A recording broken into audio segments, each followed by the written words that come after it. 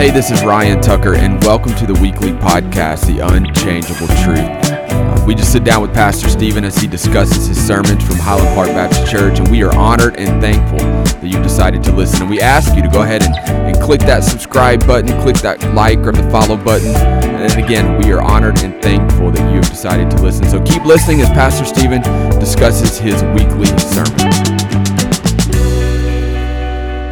Hey, this is Ryan Tucker, and welcome to the podcast room with Pastor Stephen, talking about church unity today. So how you doing, Pastor Stephen? Did you have a good Sunday? Good weekend? Doing great. Had a fantastic Sunday. That's good. Want to go ahead right now and give a sponsorless sponsor shout out to Keith Oh, Irwin.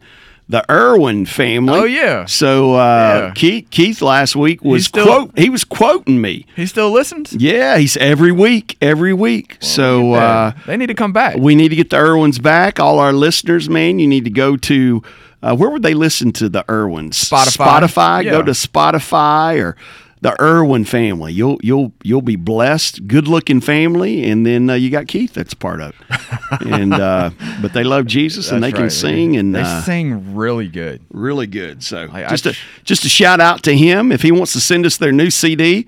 Well, do they still sell CDs? Maybe I don't know. Yeah. I don't know. If he wants to download some stuff, send me an iTunes gift card. I will go ahead and download their music.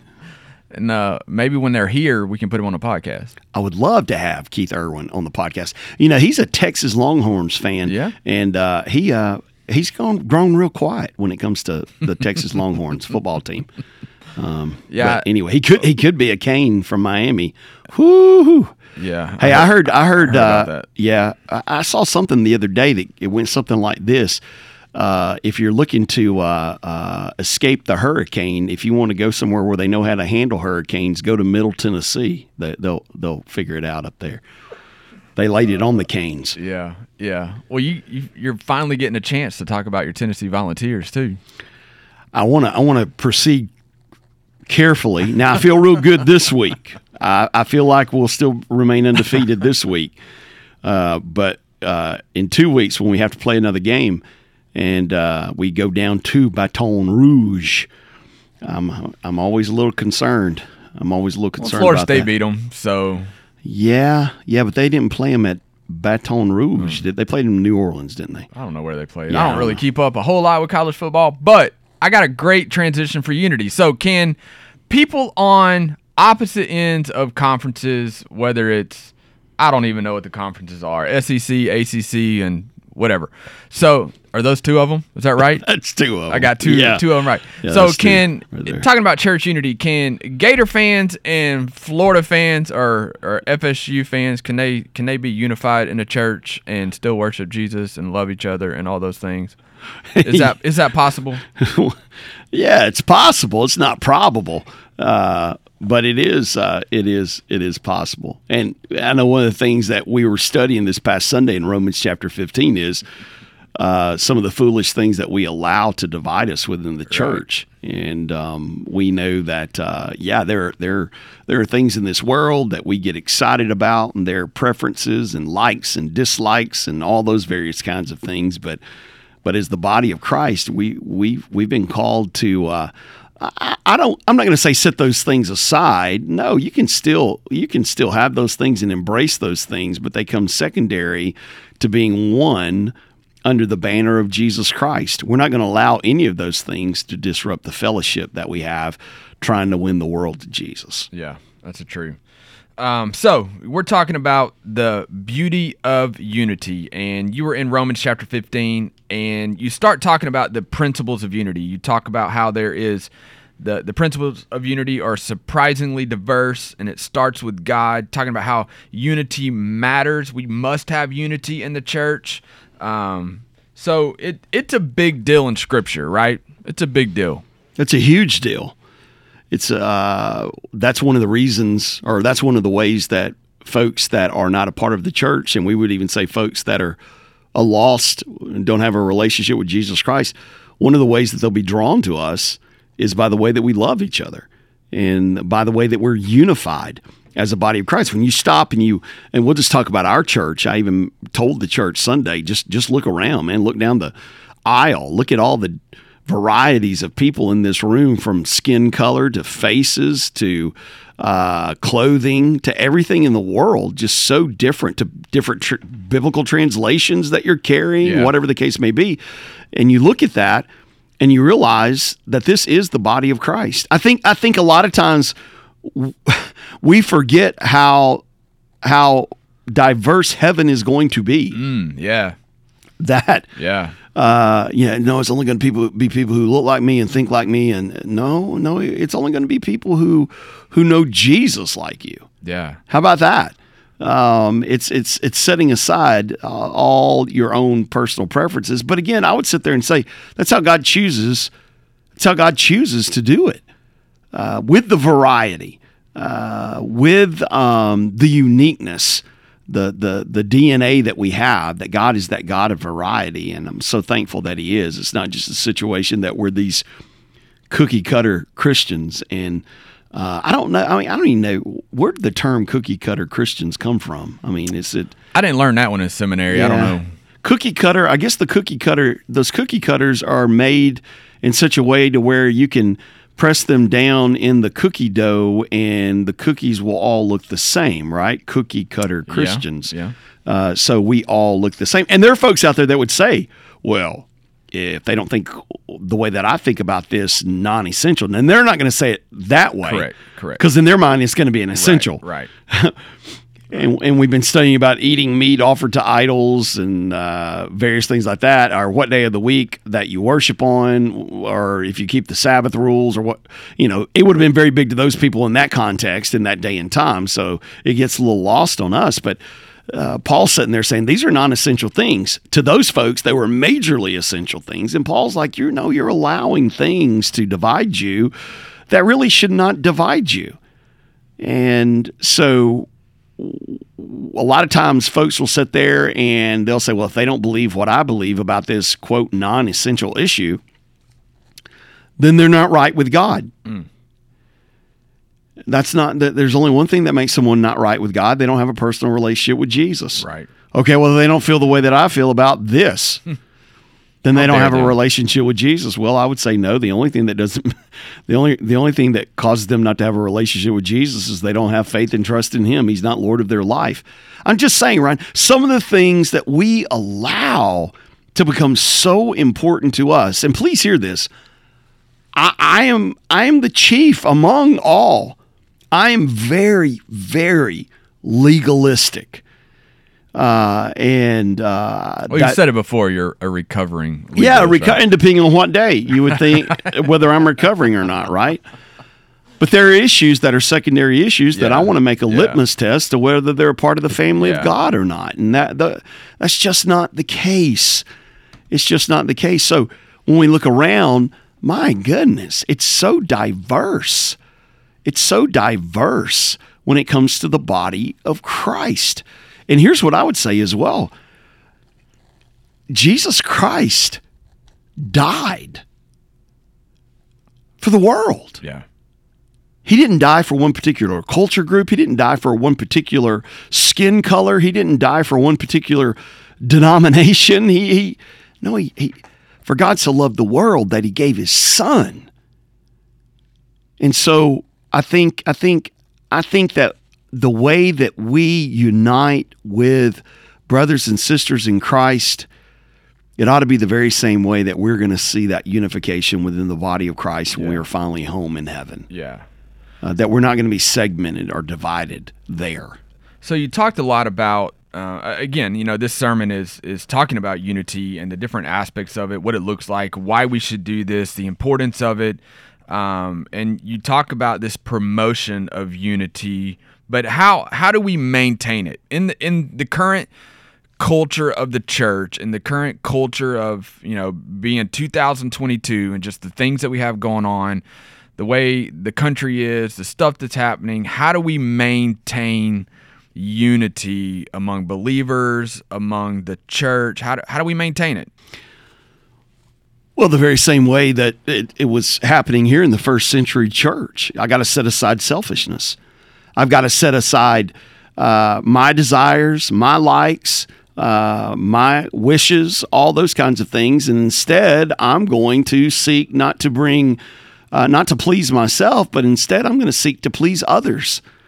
But we don't like to hear that. Well, no, we don't like to hear that, but that's how we maintain unity. Now, one of the points that was talked about is sometimes there are folks that'll say, all right, we got to come together because we got to create unity here. Unity is not something that can be created by man. Unity is something that only comes from God. You say, well, how can that statement be made? Because the only way that unity is going to even begin is it's going to take a change on the inside of our hearts that can only be facilitated by a life that is surrendered to the Lordship of Jesus Christ. Yeah. So God's the one who creates. Yeah. He starts, right? And all we can do is either maintain it or we can kill it or we can disrupt it.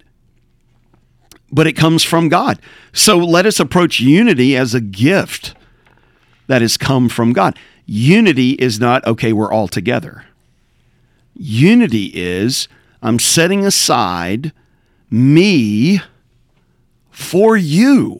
And in the context of this scripture, he's talking about maturing Christians setting aside non-essentials for weaker, younger Christians.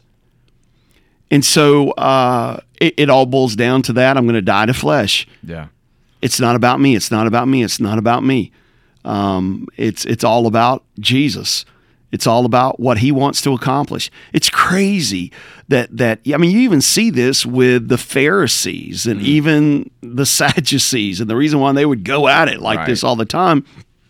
I truly believe in their heart, in their mind, they believed that what they were doing was truly in the best interest of the kingdom of God. But their minds had become so blinded by their own works that they forgot, or maybe they never even knew what the kingdom of God was truly about. All right. So do you think that still happens today? And I know we've talked about, the non-essentials and how that has sometimes caused some frustrations, caused some tension, even caused some damage in the church.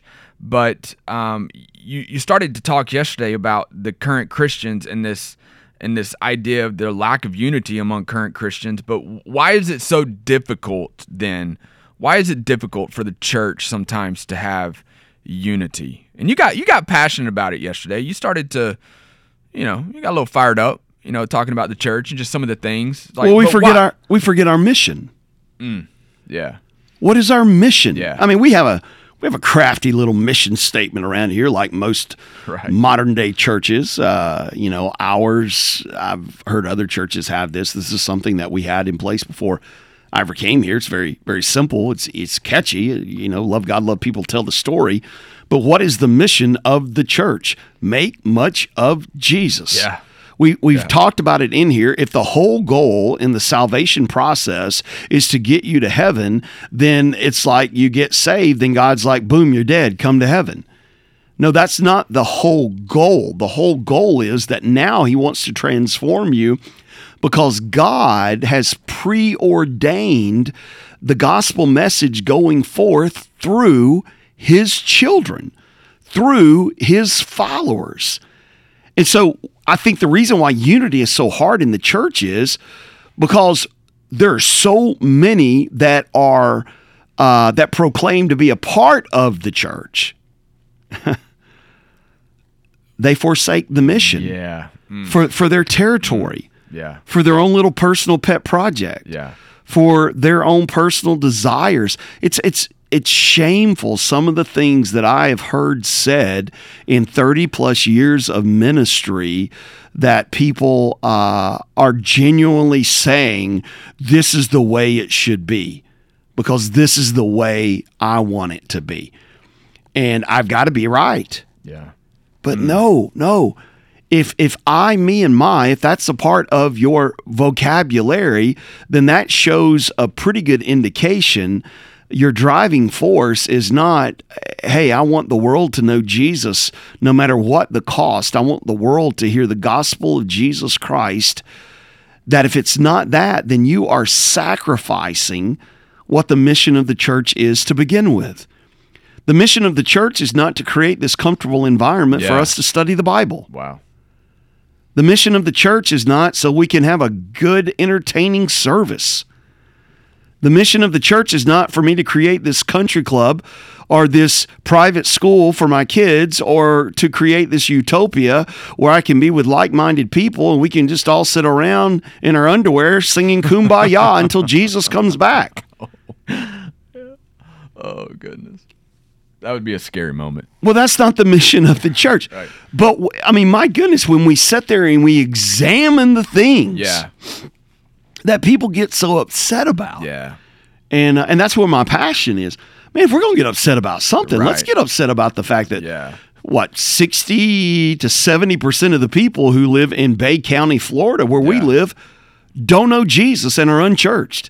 I mean, if we're going to get upset about something, let's not get upset about, the pork chops at Wednesday night supper, mine was burnt.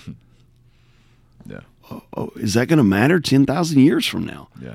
I mean, if we're going to get upset about something, how about get upset about not the fact that your neighbor parks his car in front of your house? And by the way, that ticks me off when that happens. But, oh God, may my heart be so upset and broken and moved over the fact that if he were to die today, he's going to hell. And I'll say this, Ryan, we've discussed this, or we've touched on it a little bit over our study of the book of Romans. As the church, we've done a terrible job. Yeah.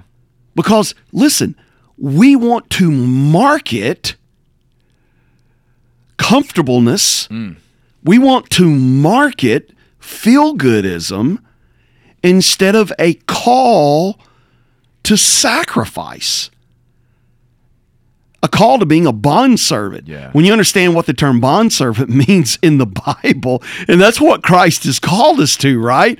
You understand bondservant, right. You're just like, oh my goodness. Man, what he is calling me to is he's calling me to radical, I don't even like to use the word discipleship because people have even got that so wrong. Oh man, I want to have discipleship. I want discipleship. Discipleship for so many means I want to go and I want to sit in a room and for 4 hours, let's discuss scripture and let's just talk about how that makes me feel and let's just talk about the intricacies of it. And if my teacher knows the original Greek and Hebrew, that's even going to be a lot better.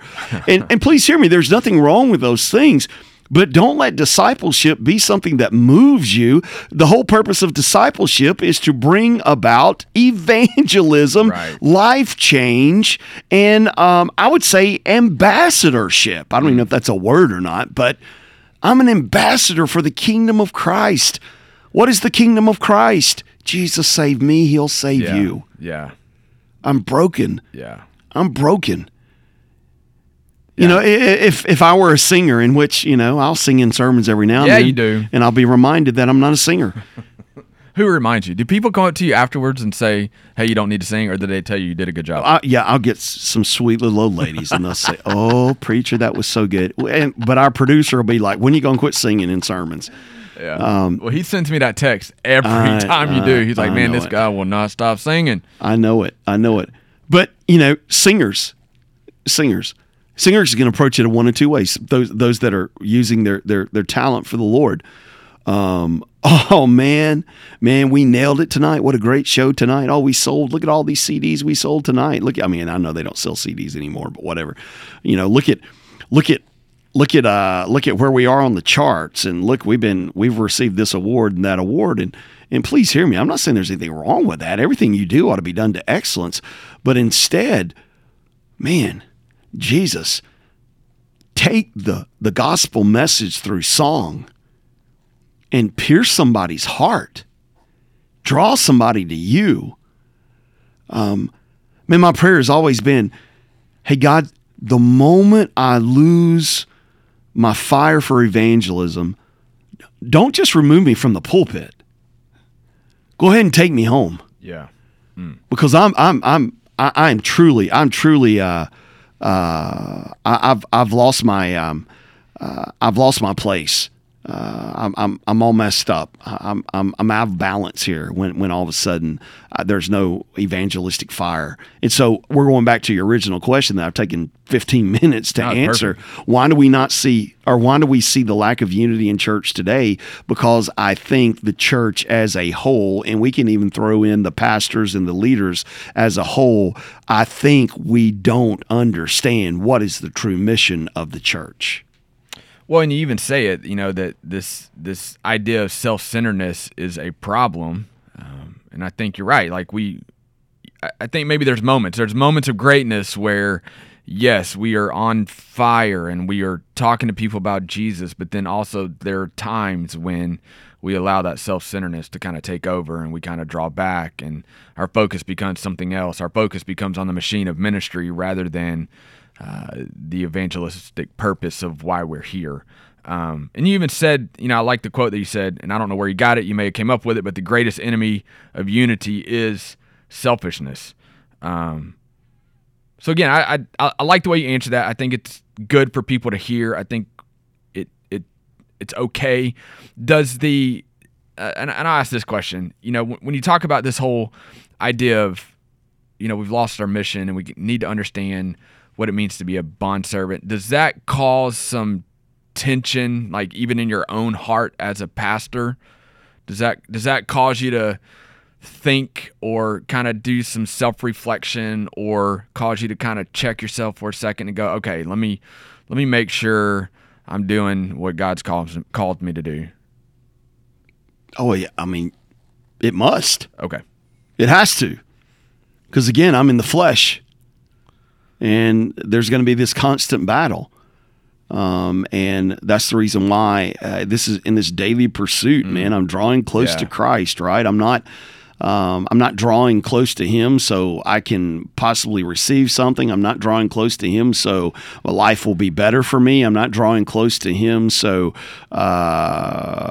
He might love me more, or you fill in the blank. No.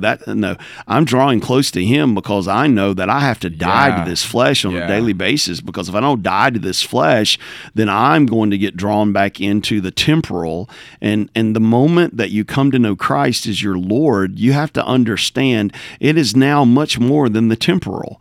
We're talking about the eternal. Yeah. And so I've got to put on those glasses of eternity. Yeah. And the simple question that you've heard preacher after preacher say is, 1,000 years from now, 10,000 years from now, 1,000,000 years from now, is this going to matter? Well, what you've done with Jesus will. What you've done with Jesus will. And so, it's a struggle. It's a struggle on a daily basis. I would say it's a struggle sometimes on an hourly basis. And so that's the reason why it's important for me to fall more in love with Him and to submit myself to the truth of His Word. So with that, what's the source of our unity? What's the basis of unity for us? What's the Bible and the Holy Spirit? But I would say that source of authority of the Bible. So what are the non-negotiables in which if you're curious about that and you're listening, I did a whole sermon series. I think it may even be online or through our Vimeo channel or whatever the case may be. I think we still have a Vimeo channel, but you can go and we dealt with a whole list of what were non-negotiables. Now this will show you how we function as humans. What I started out with, all right, this will be about 6 weeks of non-negotiables. It ended up being 16 weeks of non-negotiables. And it could be arguable. You could argue whether it was truly all of those were non-negotiables or not. So what is the non-negotiable? What does God's Word say? And that's what Paul's been talking about. There are some things that are very clear. They're very black and white. They require no interpretation that the God's Word says. For instance, we know salvation is through faith and faith alone in Jesus Christ. If you confess with your mouth that Jesus is Lord, believe in your heart that God raised Him from the dead, you will be saved. We know there's only one way to heaven. It is through Jesus Christ. So if somebody comes along and says, well, I've been reading the Bible, and that's kind of your interpretation that Jesus is the only way. I think there might be another way, or I think it's Jesus plus something else, in which in the context of Romans, they were sitting there saying, well, yeah, it's Jesus and don't eat that idol meat. Yeah. or it's Jesus and keep the Sabbath laws. And Paul's saying, no, it's Jesus, period. Yeah. It's Jesus, period. So what is the source of my authority? It's God's word. So if you sit there and say, no, it's not just Jesus, it's Jesus and, then I'm going to sit there and say, hey, listen, man, we don't have fellowship when it comes to that. Now, here's what that doesn't mean. It doesn't mean that I say, to heck with you, you're going to hell, and I'm happy about it. Yeah. In which I've been in some situations before where I felt like people were excited that people were dying and going to hell. You know, and you mentioned that in the sermon the other day, and I was thinking about a time, you know, I used to work in corporate world, and this was around the time that, I don't even know if I can say this on the podcast, but when we got a beeper. That's right. When Bin Laden was taken out by our military, there were some folks in my office that were rejoicing because this dude had died. And they looked at me and said, why are you not so happy that this guy's gone? And I was like, well, it's not that the reality of it is, I said, he's never going to have a chance to hear the gospel anymore. And so even though that was a major event, and I'm not close to Bin Laden, right? Like, I don't know anything, but like it caused me to think for a second that he would never have the chance to hear the gospel again, and that broke my heart in that moment. And again, I had nothing to do with the military, I had nothing to do with the whole situation, but just in that, there were people celebrating, and it hurt for a second that he would never hear the gospel again. Yeah, well, and again, we don't rejoice over the fact that there are people that are dying and going to hell. If anything, it should motivate us. If anything, our heart should be broken over the fact, and that should be a key piece of how we approach our unity. Well, we want to be unified. What is the unity that we're under, or how do we bring that unity together? Well, we're going to be unified under the fact that salvation is through Jesus and Jesus alone, and we need to take the gospel to the world. So let's set aside our differences.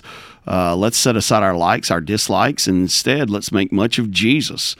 And if there's anything that we're going to get upset about, let's get upset about the fact that there could possibly be somebody within a stone's throw of our house or a stone's throw of the church that if they were to die, they'd go to hell. Yeah. So how important is it for us as a church to pray for unity? Is that a big deal? Oh, absolutely. I know I'm softballing questions to you, but don't kick me off the podcast. I mean, in our text in verse 5, Paul goes into prayer mode. Now, it doesn't say in the text, and Paul prayed this. Now, understand, Paul's writing this. Right. Paul's writing this. So clearly in verse 5, when he says, now may the God of patience and comfort grant you to be like-minded toward one another according to Christ Jesus. You know, he's saying, hey, this is what I'm asking God to do. I'm asking God. And I love the fact, the God of patience and comfort.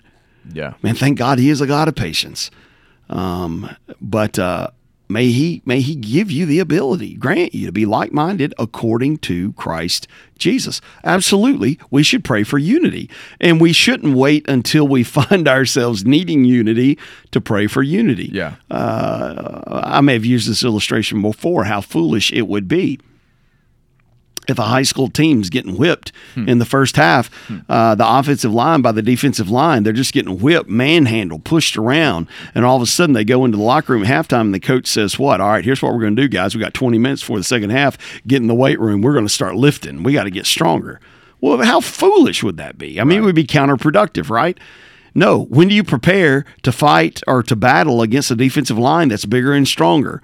I would say in the hot days of summer, in the weight room, months and months before that time, you prepare, you get ready, you get stronger. So the same way, you don't wait as a church to pray for unity when you find division. Now, I guess the case could be argued that is consistent, that we're always facing division. Yeah. Because we're always, the church is made of people that are still living in flesh.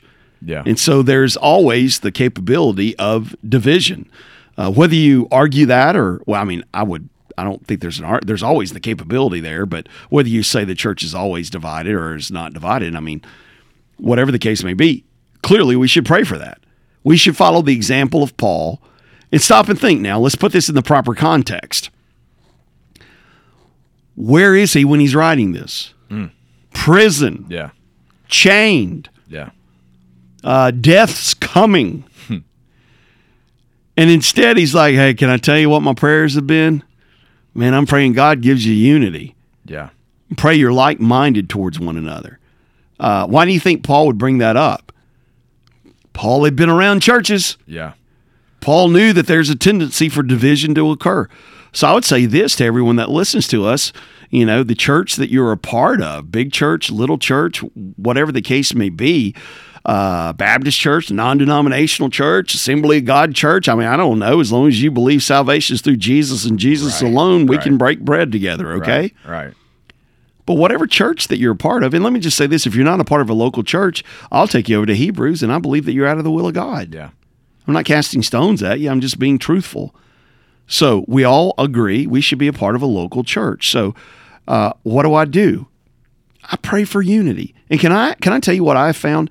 I found whatever the subject is of my prayers, all of a sudden, when I am the one that is ready to bring about disunity and division, the Holy Spirit of God's like, wow, you know what you've been praying for, right?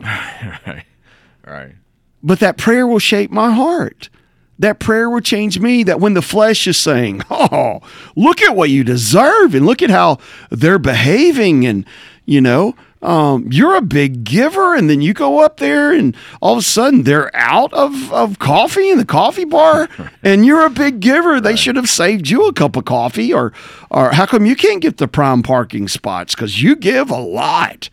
And I have always found it to be in context that people who brag about how much they give usually probably aren't the ones who are doing that. But no, I'm going to set that aside because my prayers have been what? Hey, God, bring unity to your church, unity to your church. So my prayers are that way. So the next time the flesh rises up, you sit there and you say, hey, flesh, calm down. Shut up. We're to be like-minded in the church. And that starts with me. Yeah, I was reading something about prayer today, and it's like it's one of the easiest things we can do because we don't even have to get out of bed to pray. Like we don't have to go anywhere. We don't even have to get dressed. We don't have to talk to anybody other than God. Like it's one of the easiest things that we can do, and just adding that to our prayer is probably a powerful thing. Well, easiest thing, but most powerful thing. Yeah. Have you ever done this? I've been guilty of saying this. Hey, I'll be praying for you, but really, no. What can I do? Yeah. Come on now. Tell me what I can do. I mean, I'm going to be praying for you, but what? No. I mean, again, we should seek to do whatever we can. Yeah. But please hear me. According to God's word, prayer is the greatest thing that you can do. And I don't get how prayer works. My goodness. Yeah. We serve a sovereign God, right? We serve a God that never changes his mind. Now, we do serve a God that relents on his judgment coming down. We see that in the Bible, and he relented because of the faithful prayers of his people. But we would sit here and say, well, the very fact that he relented, the very fact that we would say he changed his mind, well, that was all part of his plan to begin with. So he really didn't change his mind. He relented because he was going to relent, and because he knew his people would be praying, and it makes you lose your ever-loving mind. Yeah. But here's what we all know. God has already chosen to work through the faithful prayers of his people. That I would say there are some things that do not happen because of the lack of the faithful prayers of his people. And there are some things that could not, that could happen that we're not praying about. Yeah. I don't get it. Makes no sense to me. I can't understand it. Right. And I haven't really been guilty of the thing you just said where I'm like, hey, I'll pray for you, but what can I really do for you? I haven't been guilty of that. I have been guilty of going, I'll pray for you as a common response, right? As a common response, like, hey, this conversation's over. I'll pray for you now. Yeah. Move on. Then, there have been times that I have forgotten. So now I try to be very careful. Whenever I say that to someone, I stop right then and there and go ahead and do that because I don't want to lie to them. All right, so we're moving through this, and one of your last points is, in this whole promotion of unity, you talk about even singing praises to God together. Can you discuss that for a second? Because you kind of drew in unity and church attendance all under this same point of singing and church attendance as far as unity together. Well, I mean, in verse 6, that you may with one mind and one mouth glorify the God and Father of our Lord Jesus simple, Christ. Right? Pretty self-explanatory. Yeah, so here we are, unified, glorifying Him with one mouth. Again, maybe I'm just trying to simplify this thing too much. I think simple's good.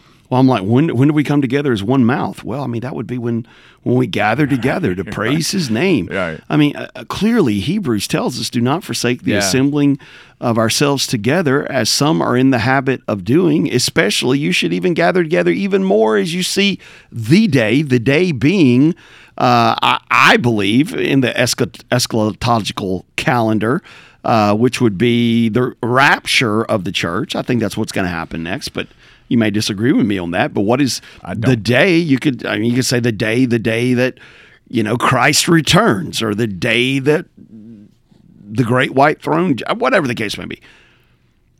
But it's not the more or the longer the earth is here that we should say, okay, it's not that important for us to gather together as it was for the New Testament church. And he's like, no. It's even more important now. And I know some are going to say it's not that important. And Hebrews, I believe Paul wrote Hebrews. Some would disagree over that. Some would say we don't know who wrote Hebrews. Some would say, I had somebody the other day say Luke wrote Hebrews. I'm like, Luke? Where you get Luke? I'm surprised God even let him write 2 books. But whoever wrote Hebrews, the writer of Hebrews, makes it clear. Man, gather together. It's important. Yeah. Gather together. So we kind of couple what Paul wrote in Hebrews with what Paul wrote right here. And hey, when you come together with one mouth, glorify the God and Father of our Lord Jesus Christ. We know you glorify Him with your mouth outside of the context of singing and worship. And I mean, even the way that we use our mouths, we can speak life into someone, or we can speak pain and suffering and death into someone. But I chose to focus on that. All right, we're coming together with one mouth as the church, and we're going to glorify Him together. I think you would admit, my goodness, there's just something about the body of Christ singing praises to Him. For sure. Just something about it. I've been in little churches. I've been in big churches. Something about the body of Christ coming together and singing praises to Him. Now, I've been in some churches, or I've been in some buildings that had church on the sign outside, and you're like, well, I don't know what's going on in here, but there's no glorifying with one mouth that's happening in this place.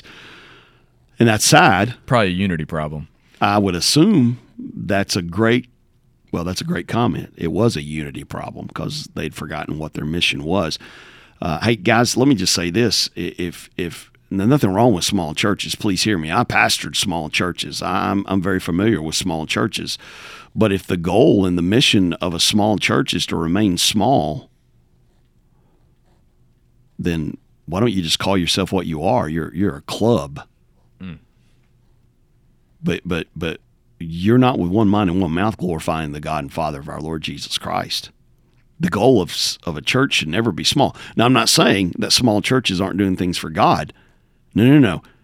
I know small churches that'll plant other churches. I know small churches that send people out. And my goodness, we've got a church plant and that we started 4 weeks ago, and they're already talking to me about wanting to plant out of the plant. 4 weeks. How'd that happen? I'm like, you're crazy. You're crazy.